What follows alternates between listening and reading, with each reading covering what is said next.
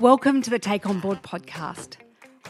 Being on a board can be an incredibly valuable, interesting and exciting experience. Yet it can also be lonely, challenging and, let's face it, pretty hard.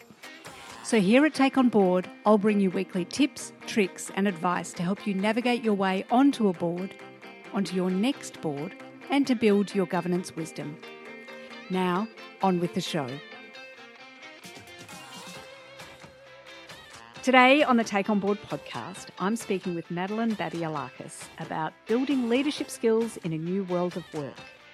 Before we start that discussion, I'd like to acknowledge the traditional custodians of the land on which we record.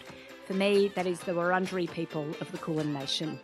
And I acknowledge their continuing connections to land, waters and culture and pay my respects to elders past and present. I support the Uluru Statement from the Heart. I'll be voting yes in the referendum coming up later this year, and I encourage others in the Take On Board community to do the same. Now, let me introduce Madeleine. Madeleine is on the boards of Careers Counselling Australia, the Women's Leadership Institute of Australia, and she was formerly on the board of IABC, the International Association of Business Communicators Victoria. She is the founder and director of Shape and Impact, a consulting and advisory practice helping purpose-led organisations achieve strategic impact.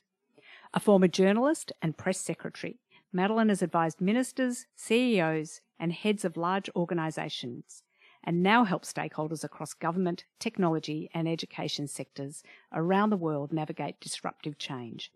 She is a passionate advocate of building leadership skills through a career portfolio, which has seen her join 3 boards in as many years. We'll hear more about that soon. Madeleine, welcome to the Take On Board podcast. Thank you so much, Helia. Long-time listener and follower, so I'm very happy to be here. Thank you for the opportunity. Absolute pleasure. So, as you know, before we dig into the topic of the day, I always like to hear a little bit of background about the guest we have in front of us. And indeed, the Take On Board community has often said to me, never change that part. They love hearing the background. So, Madeleine, can you tell me a story about young Madeleine that tells us a bit about how you got to where you are today? So the story that I want to talk about is the fact that I moved with my family when I was quite young from Zimbabwe. So my family, Greek background, but lived in Zimbabwe for generations. And you might know that in Zimbabwe politically, it wasn't a great place to be at that time, around 2000, 2001 when we moved.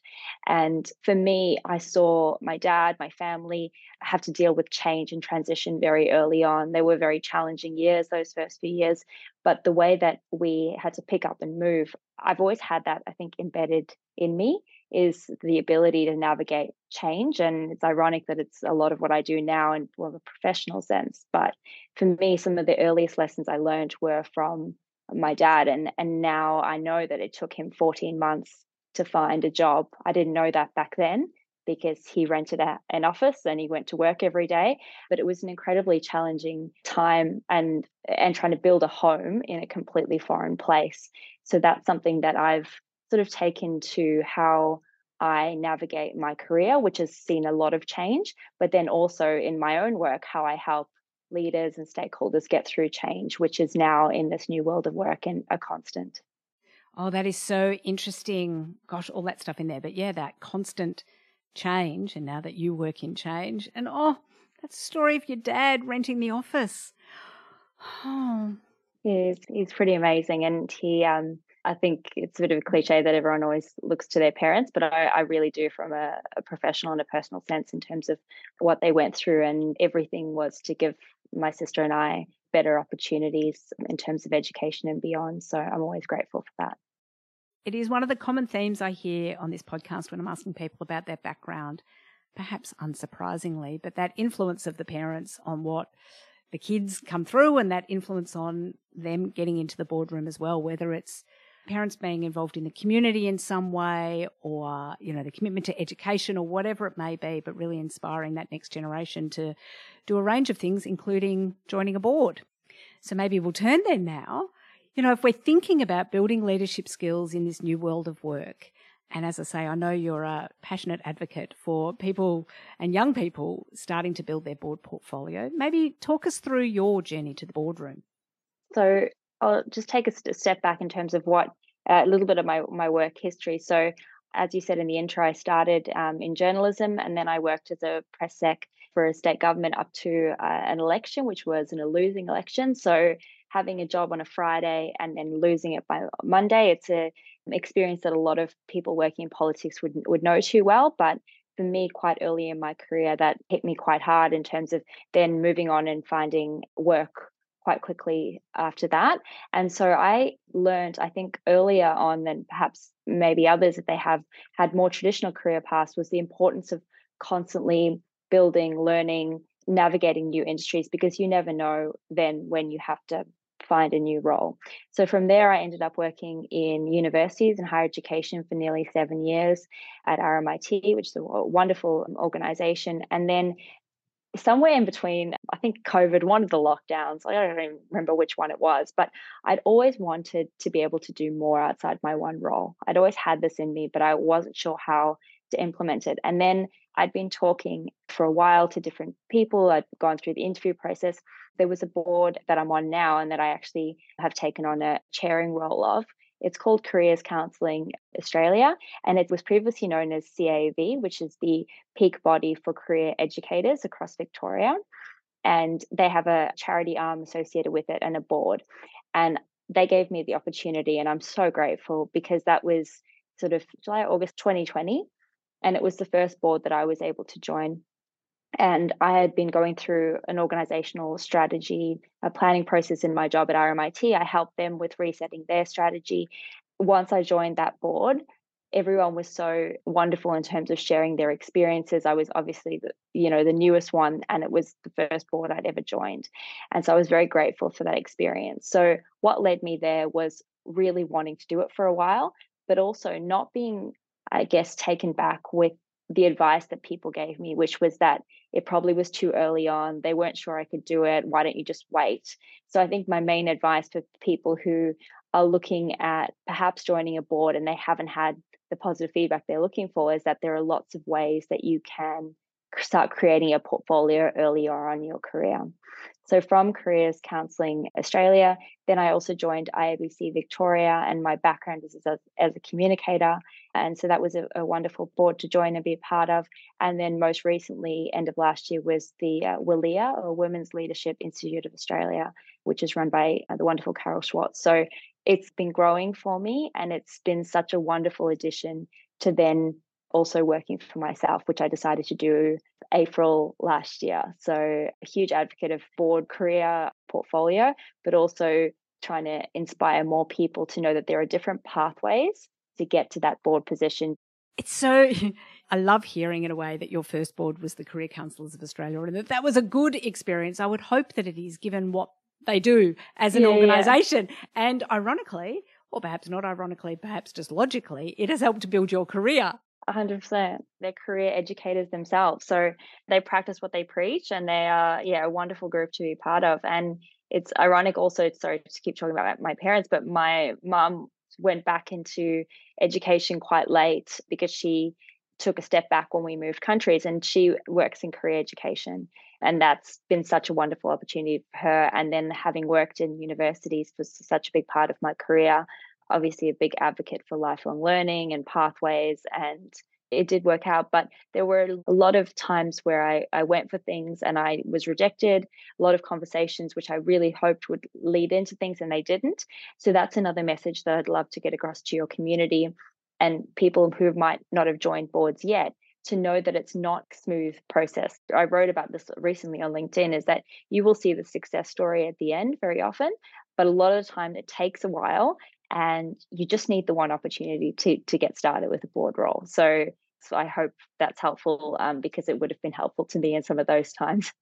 Again, it's so interesting you say that. I was about to say, Madeleine, it sounds, you apply for this board, you get on the board, you get on the next board, you get on the next board. It sounds like such a beautiful, magical experience. But no, there was some, if it's okay, is there a story of one of those ones that you applied for that you didn't get? And just what happened in that and how you responded? Because that sort of stuff, as you say, you often just hear the success stories. Here at Take On Board, we like to share the good, the bad and the ugly, if that's okay. Would you be happy to talk us through being rejected from a board role, what happened and how you dealt with that? I find that you can put a lot of effort into, like there was particular applications that I put a lot of effort into. I got the reference checks and everything. And then you get that email back where, you just haven't progressed to the next round. What I found stayed with me longer, and this is why I'm so passionate about the importance of communication, and I'm sure we'll get onto that. I had a conversation where I thought might lead to a board opportunity. So there were the emails I got, which didn't really lead anywhere, the conversations. And then there were particular leadership programs that would lead into board roles where I put all, my personal story, everything together, and then I wasn't successful for. So there wasn't one particular one, there was a number of. But if I can get anything across, is that very rarely, I think people's careers follow this linear track of success. You might hear the nice story at the end, you hear the intro, oh, that all sounds good, 3 boards, 3 years, that's great. But it does take time and effort and that resilience to keep going. And also know that very rarely is the intent of what's being said has the same impact. Like if someone is saying something with the intent of giving a bit of advice, but I take it personally, the impact of that stays with me a lot longer than that person intended it. So I think being able to step back and take it less personally and just keep moving on, because I also believe that things happen the right time, the right reason. And there was a reason why the Careers Counselling Australia were the ones that gave me my first opportunity. Tell me more, because I'd love to hear, the story of how you got onto that board. What happened and what was the reason? The reason was that someone I had worked with previously had been on the board and then connected me with the chair, and they knew that it had an open process where I could meet, do the interviews. So it was someone that vouched for me. It was also the fact that the former CEO had ran careers education trainings at an institution I'd studied at previously. So there were a lot of links where I knew about the mission, the vision, the purpose. I knew that they also were resetting their strategy, and that was my background.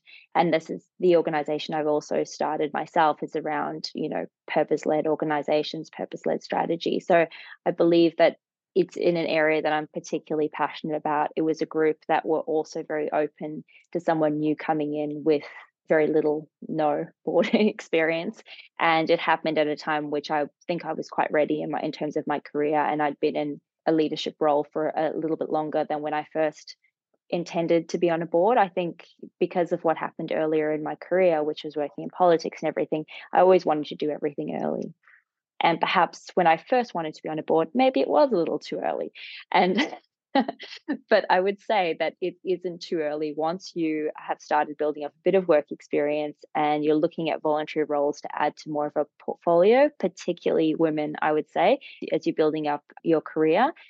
Most of the women I talk to might not apply for things if they don't feel 100% ready for each selection criteria. We know what the stats say. And so I would say just put yourself forward, have the conversations, and you never know what can come from it. Right. Yeah. Put your hand up for some of those roles that are coming along. Yeah. Okay. So Careers Counselling Australia was your first board. Mm-hmm. Women's Leadership came second? IABC and then the Women's Leadership. The other thing I really wanted to talk about was the idea of this career portfolio in this new world of work. So board roles are a fantastic addition to building out your skills and different roles across your career. But I think that what I've found across the board, across different roles, is the importance of these soft skills, these communication skills. So according to the World Economic Forum, I think they say 44% of the key skills in demand by businesses now are going to change in the years to 2025. And the ability to be able to communicate and engage across roles, across your career is so important. And I find that if you are joining different boards, working with different leaders and executive teams, you really are on the front foot in terms of developing some of those skills that are needed. So probably diverting a little bit away from your question, but rather than just talking about myself and the board roles, is thinking for your community also about some of the advantages of adding an extra board role, if they can, to their full-time role, and seeing how it will be able to stretch them and also fill the gaps, because we keep hearing about skills gaps and all these sorts of things. You can build a lot of those through exposing yourself to different environments, such as through boards. We often hear this kind of portfolio career bandied around, I guess, by people who have a full load of boards. But I think what I'm hearing from you is that how did you put it, career portfolio. So there can be different portfolios within your career, some of which may be board work and maybe other work. So talk me through what your career portfolio looks like and how that might be put together to give others the kind of inspiration about how it might work. It's a good question because I find it hard to define what my job is in a couple of words, but to give it a go, I work as a consultant and advisor through the business that I've started with a number of organizations across government, technology, and education sectors. And I also sit on a couple of boards that we've talked about. And then outside of that, I also facilitate leadership programs within organizations and offer coaching one-on-one. So but how I think about my portfolio is that it's a range of engagements with different businesses. And that works well for me because I always wanted to be able to work in a way that was a little bit more flexible and I can work remotely. I always liked working from home even before COVID was a thing, and be able to join organizations, amazing organizations, and be a small part of the impact that they're trying to drive. For me, at the moment, being on two boards works really well with the time commitments I have, but that's not to say in the next year or two that I might look more voluntary roles. So that's how I've constructed my portfolio. If you are someone listening who's in a full-time role and you're like, well, that all sounds great, but I don't have the time and I've got a lot more going on, I would say that most jobs that I've heard of have flexible arrangements where you can do a little bit of time working from home, or you can do 9-day fortnights or whatever it might look like. And then also if an opportunity for a board comes up and you're looking at it, you see it on LinkedIn jobs or on Seek, have a look at the commitments of that board, because I've been on a board which we've had 6 meetings a year. I've been on a board where we've got meetings every month and the engagements is more of a working board. So if it's a board where you have to attend meetings 5 or 6 times a year and there might be a couple of other engagements, it's very likely that your organization might actually be quite supportive, that there might be slight changes in hours, but you'll be able to get a lot in return. So if what I said hasn't really related, perhaps looking at a particular board role that you're interested in and then understanding what the time commitment is might work for you. And then you've got 1, 2, and then your career portfolio kind of starts building itself. And if I can just add to it, I think the other thing for people to consider is if they're working in a full-time job and they're looking at a board role, there is quite often benefit to the organisation that they work for in their full-time job of that person being on a board as well. You know, if you work in an organisation where there is a board and you might be writing board papers, for example, there is nothing like reading the board papers in another context to give you great insight about what makes up a good board paper. So it's not just inverted commas your own professional development, which is absolutely worthy and good, but it might actually be contributing to the organisation that you're in as well. Absolutely. And there are a lot of people that I talk to where they like their jobs, but they're like, oh, I don't feel passionate about it. Sometimes you can contribute to an organization that in a voluntary role in an area that you're passionate about. You know, it might not be your full-time job, but you can give back in a different way while also adding and building your career. Exactly. Make it sound quite simplistic, but it could be something that helps also with fulfillment in your 9 to 5. Oh, you'll get no argument out of me. I'm always trying to encourage people to get on boards and do it sooner rather than later like you have. So it's a great story to share. You touched on this earlier about communication skills and the soft skills and how important they are for the career portfolio and are built through the board. I'm just wondering, is there anything else you wanted to add around communication skills and, you know, how key they are for people? So through Shape and Impact, which is the consulting and the advisory firm that I now work on or work through, there's a constant theme across all the organizations that I've had the opportunity to work with is this challenge of navigating ongoing change, ambiguity, trying to genuinely engage with teams, employees, stakeholders, and this need for, and I see it because my background is communication, is the need to be able to communicate across a range of circumstances with a range of stakeholders and audience groups. And that has become even more difficult in terms of how we work now, which is, you know, remote or hybrid with ongoing change and uncertainty, the economic climate the way it is. And so I would say that it's more important than ever, and I'm coming from a bias source, so let's just put that out there. But having come from a communication background and worked in senior comms roles, it's not just that having the skill of being able to communicate is a communicator's role. I would say that great leaders are great communicators, and they are able to communicate and paint the vision of the organization really clearly. As you would know, the board has ownership over the strategy, they have strategic oversight of the organization. So, right through from the board to executive leaders, middle managers, however organizations are set up, being able to have that alignment, that strategic alignment down to every employee, being able to feel part of something is so important. And I listened to a recent podcast of yours, so I don't want to talk too much more about strategic alignment because I know it's come up recently. But organizations, typically, people don't know the strategy. Typically, organizations are not very good at handling change, and it's very hard to do. And so, this ability to sort of authentically communicate and engage is so important. And it's one of the things that I love helping organizations with. I believe it's a skill that can be built and developed, and it's not something that you either are a great communicator or not. I think it's actually being able to understand, empathize, understand how the strategy affects different people, and be able to communicate with people knowing where they're coming from, and that it's a skill that can be learned. And I feel like it's in need at the moment. It's interesting. I think you reflected earlier about it being, communication is key anywhere. Change is everywhere. And if you're going to have change, then you need to be able to communicate well. You also need to be able to communicate well just to ensure, smooth dynamics in the boardroom so that you can have robust and respectful conversations that end up in a decision. All of those things, they are key.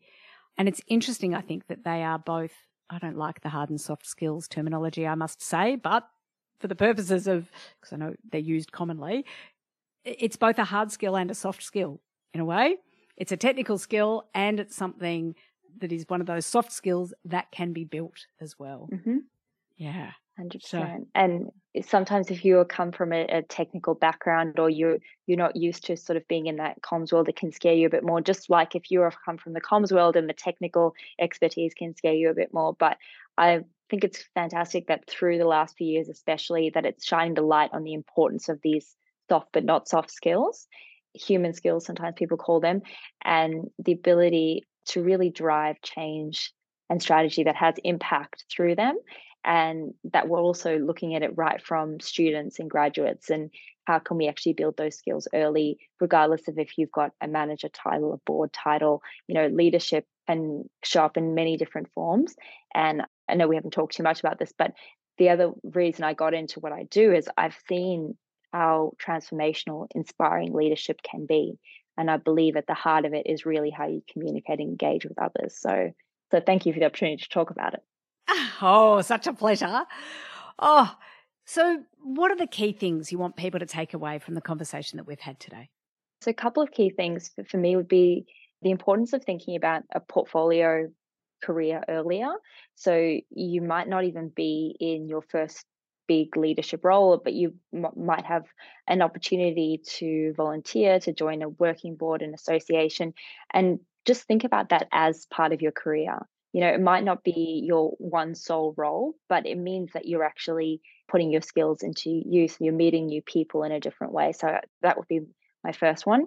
And my second one would be to know that the path to success, or to the kind of intros, the lovely intro that you gave me today, is not linear, that there are a lot of setbacks. So be able to learn from each experience and know that very likely that outcome success is not too far away, but just keep going and use conversations to either, in terms of feedback and advice, or to clarify where your next opportunity will be. And third, in terms of our conversation about the importance of these soft but not soft skills, the ability to communicate and engage. And if you are in a role where that's not the training that's been offered, or it's not available to you, just being able to take a step back and first of all, just examine, first of all, building some of your own self-awareness about how you communicate and you like to be communicated with. And then whether it's a team member or a senior stakeholder, picking up how they like to work. Because very often difficult behavior is often just different behavior. So how do you actually understand and work better together? You're already doing more in terms of how to communicate and engage more effectively. Oh, that is so good. Is there a resource you would like to share with the Take On Board community? This might be more my personality, because I knew I had 3 or 4 things to share, and then my third one went for about There's about 7 things. And so I'm a huge podcast fan, so I listen to all of them. I think my takeaway, rather than one single resource, is to think of it as whether it's your board or career development, it's lifelong learning. That's what, I'm so passionate about that, and knowing how you like to learn. So you might prefer like a podcast interview that has like bite-sized kind of, interviews. Like there's a Lewis Howes one where he now does 8-minute bite-sized ones rather than an hour. Blinkist is an app that I like where they do 10 to 15-minute summaries of leadership books if you don't have time. So if you are someone who is time poor, which most people probably are, looking at things that can condense that kind of information. But I think my takeaway would be know how you like to consume and learn, whether it's a podcast, a book, mentoring, and then just prioritize that in your week as much as you can. Again, excellent advice. I think about my own podcast listening, and I try to do it when I'm walking. It's a win-win in a way. If my podcast listening is down, it's because I haven't been out walking enough. Yeah. So I need to get out and walk a bit more so I can catch up on my listening as well. So excellent advice.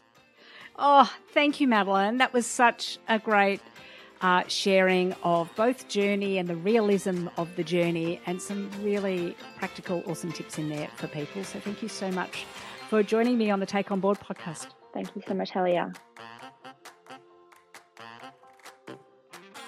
So that's a wrap for the Take On Board podcast today. Thank you so much for being here and being part of the Take On Board community. I do this podcast because I love bringing good women and gender diverse people together.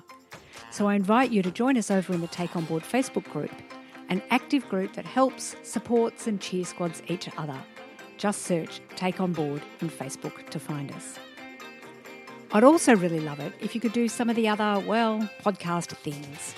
Share the podcast with someone you know who might get some value from our discussions. Subscribe if you haven't already. And I also really love it when people rate and review. Thanks again for being part of the Take On Board community. Now go and put these tips, tricks and advice into action so you can be your best in the boardroom.